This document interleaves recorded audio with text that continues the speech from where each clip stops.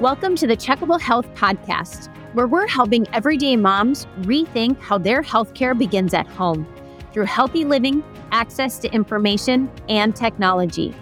On each episode, we interview healthcare providers and experts on topics that affect us as mothers as we raise our children.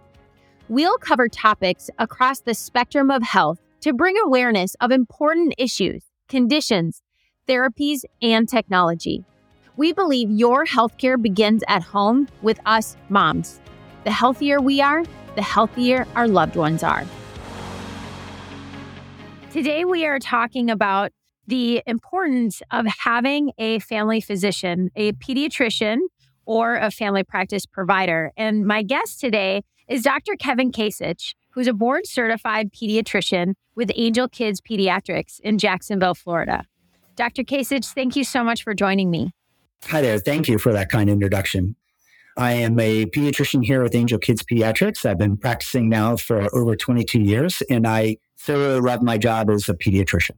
This was really fun. Kevin, I really appreciate you taking the time. I know you're busy, and thanks for being flexible about my weather mishaps yesterday. No, absolutely. Not a problem. Okay. When I told my kids that we couldn't do this because you were snowed in, they were aghast that there was that much snow in a part of the country. So it was fun laugh. And it's really crazy around here. And you are familiar with this being from Nebraska. Just the drifts just get so big. It's like in the corner of my house, I have probably a 14-foot snow, like where we throw the snow. And then the wind whips in and then it just kind of circles here. So right behind my car, I backed up and I literally backed into a huge snowdrift and my husband wasn't home. And then the mishap of I didn't know that snowplows could get a flat tire, or snowblowers. They can. Yeah, I never knew that either. So that is hilarious. Wow. Well, have a good weekend, Kevin. Thank you so much. When this comes together, we will give it to you. And if Angel Kids wants to put it out there, we will give. The first thing to talk about is why a pediatrician? And I think that pediatricians are, first of all, focused on kids, right? And so when you become a parent, your life changes. And then now you're focused on kids. And finding somebody who's also focused on kids, I think is really, really important. When you go to medical school, there are about 90% of people that could care less about kids or don't want to deal with kids. And those other 10% become pediatricians. And so they inherently have a focus on kids and they love and are drawn to pediatrics. And so having that level of focus in your physician leads to more investment into the patient and doctor relationship. Now, when you have that newborn or a young child, that obviously they're not going to have the same sort of relationship. So you're also then buying into a parent relationship. And so as parents, then you want to have a relationship with your physician where you feel like you can develop a rapport, not just a rapport, but a long-standing relationship. And so that continuity is really important, not only from a parent's perspective of being able to get to know somebody, get to trust them, value their opinion, not just the facts that they get from doing the research, but also what have they seen and what is their opinion on that. And that sort of interpretation is what makes having that doctor relationship still very valuable. So no matter how much Dr. Google is out there and spits out information, you're still looking for that connection, right? We're looking for that connection. And when you find a pediatrician that fits with your parenting style and is able to make that connection, that builds that long-lasting relationship. And so for me, my ideal patient is going to be a family that will want to continue to see me, have that continuity, and then we can continue to guide and watch your kids grow over the years. And so it's really that bond forms in the first 2 years because there's so much growth and development that goes on. And there's 12 wellness visits that you typically come and see your doctor for. And then you establish that relationship and a level of trust between both the pediatrician as well as the parents. And so, if I get a phone call from a parent who is worried about their child and I know them, then we can talk about not only about their kid, but you know what, amoxicillin fails for you. So let's go ahead and start this antibiotic first because that's what your family does. Versus when you go and you see somebody that's at the clinic or if you hop around, then they're always going to choose one over the other. And so it's more rewarding for me because then I also get to see that family grow, and not just the parents with their comfort and their skills, but also the children, of course, and get to see them develop and grow too, and be happy when they develop their first smile and or they're taking their first steps and stuff like that. So that's that rewarding part of it, even from a physician perspective. And so when you have that relationship with your pediatrician, then you're embarking on that together. Mm-hmm. And so I think that valuable relationship is what most people are seeking when they try and develop a relationship with a pediatrician. Mm-hmm. And then once you have multiple kids, then that same doctor is able to assess your next child and get to know the family. And I think that relationship goes a lot further than just, hey, I'm sick. It's more like developmentally, like what's going on at the home, and then even like in education and things. Do you call it relationship medicine more so than like acute non-urgent? I just take care of when you're sick. So I think it's good medicine, whatever you put on it, right? So when you go see your doctor, you want somebody that knows you. You want somebody that, oh yeah, we did this and we tried that, and I know you feel this way, so let's look at these options instead. And that forms a better relationship. You're right. And when you have multiple children, when the second or the third one comes along, your first two kids are allergic to milk, so let's go ahead and jump on this right away. Or let's say that we had a speech delay. Let's make sure that we're promoting speech development in this fashion, okay? Or, we're going to jump on top of seeing the ENT for your ear tubes sooner rather than later because of that family history. And so I think that that's a very valuable way to approach medicine, particularly in the family. Mm-hmm. Super interesting.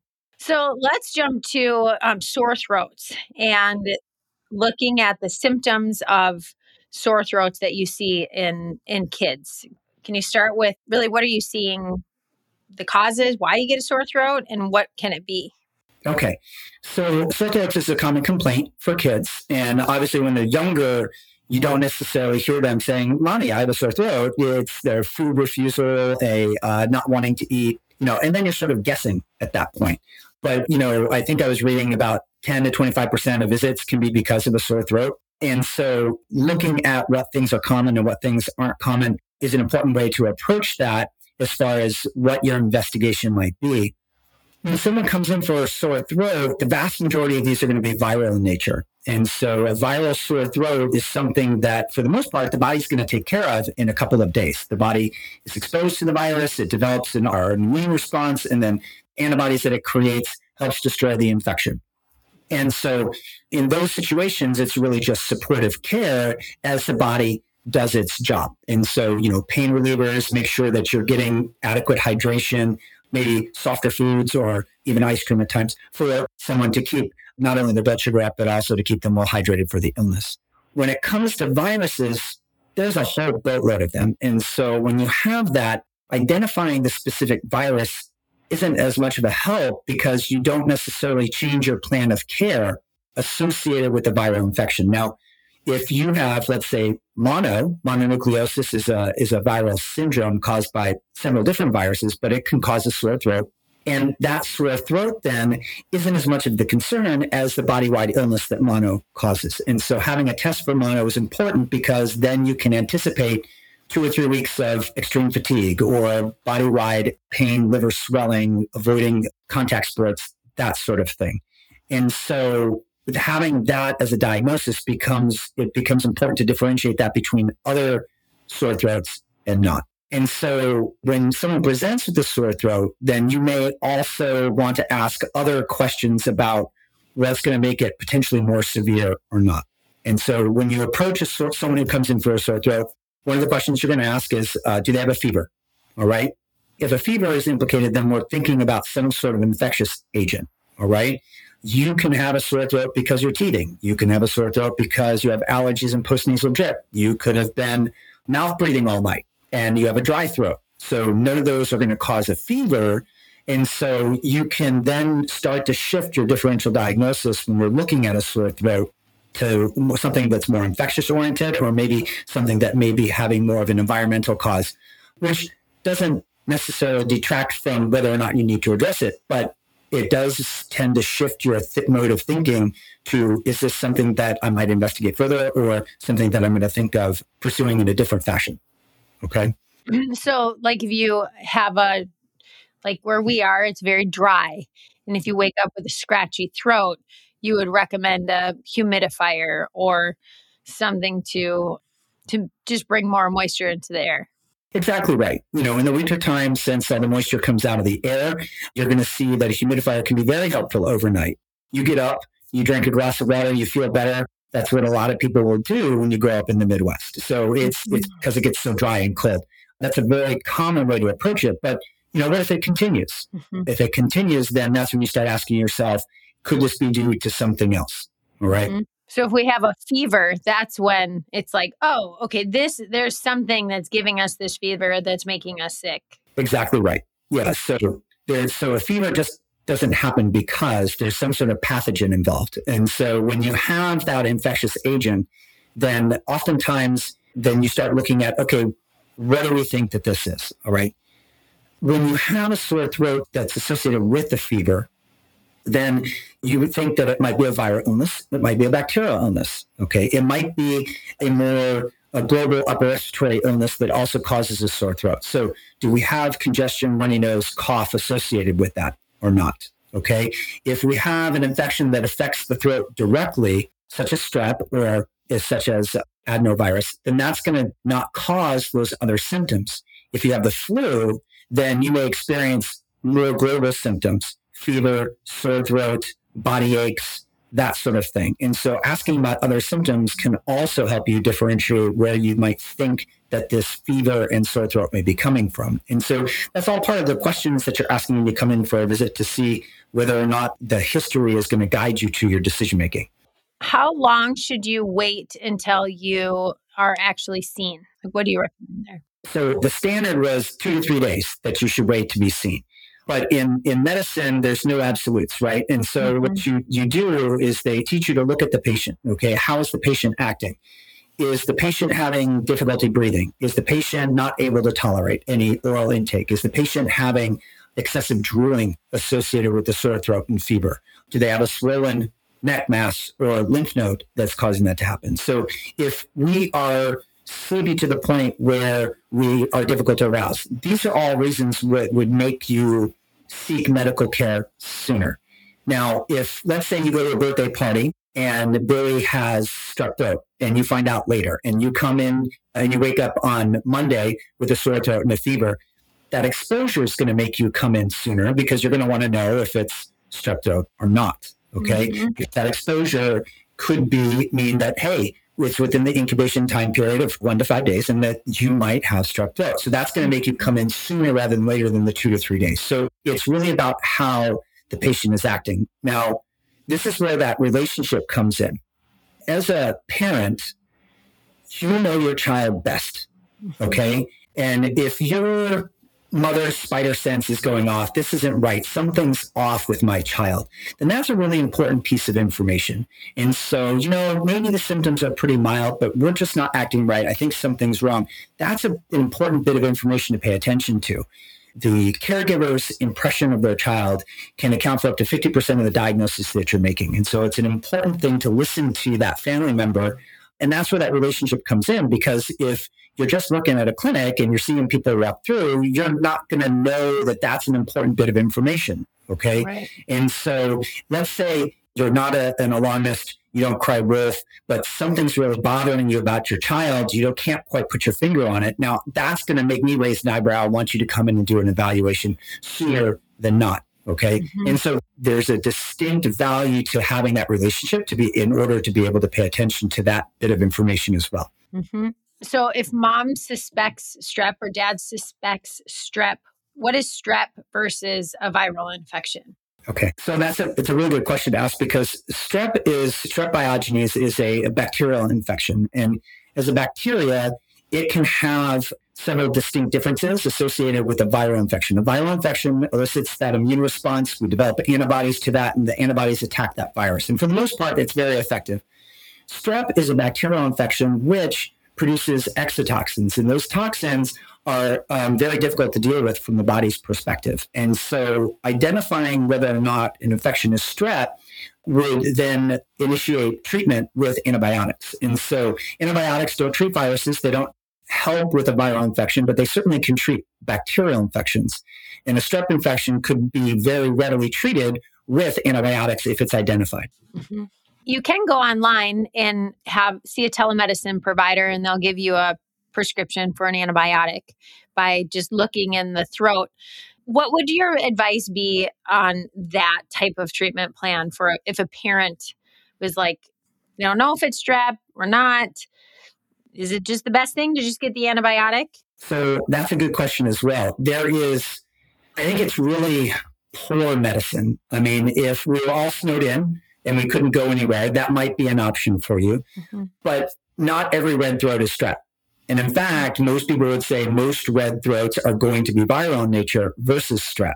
And when we talk about the use of antibiotics to treat strep, if we can't identify what it is, then we're using antibiotics too much. And there's a lot of good evidence that talks about overutilization of antibiotics and how it breeds bacterial resistance. And we talk about being judicious about the use of antibiotics so that we don't breed superbugs that are going to be resistant to antibiotics. And so they call it having antimicrobial stewardship. And so you want to make sure that you are then using your discretion on who you're going to be using antibiotics for. So when we're trying to determine if somebody has strep or not, it is better medicine, and I would argue far better medicine, to try and determine if it is strep or not through some sort of testing versus just visual inspection.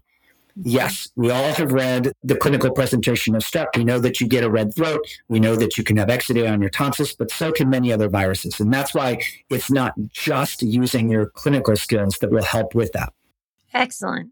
Thank you. That is really informative for, I think, lots and lots of parents and individuals as well. Doing the test allows you to change and modify your plan of care for something that can benefit the patient. And so I think that that's a really important factor when you consider any testing for that matter. And so I think that that's one of the reasons why we strep test so much is because it will definitely change your plan of care and change the course for the patient. That's a great point. So strep testing is actionable in clinic for a provider to make a decision one way or another. Right. And so given that bit of information, it's also actionable when you get that test result in the home environment. So you go at home, you do a COVID test, you know that you should call your doctor and get the medication, or you should get steroids, or you should fill your inhaler. So that means that positive test result changed your plan of care and what you would do. And with strep, we know that, yes, we feel better in 12 hours. Yes, we're not infectious. We can still go to the birthday party with Billy over the weekend. But it also then allows us to then say, okay, hey, now I need to seek out some additional intervention. So it makes that you act on it. And it can change your plan of care. That's the bit of information that I wanted to get across that I did not for strep testing for that matter. And so the benefit for a parent of having that strep test at home is, do I go in to see my provider, or am I going to watchfully wait these symptoms out at home?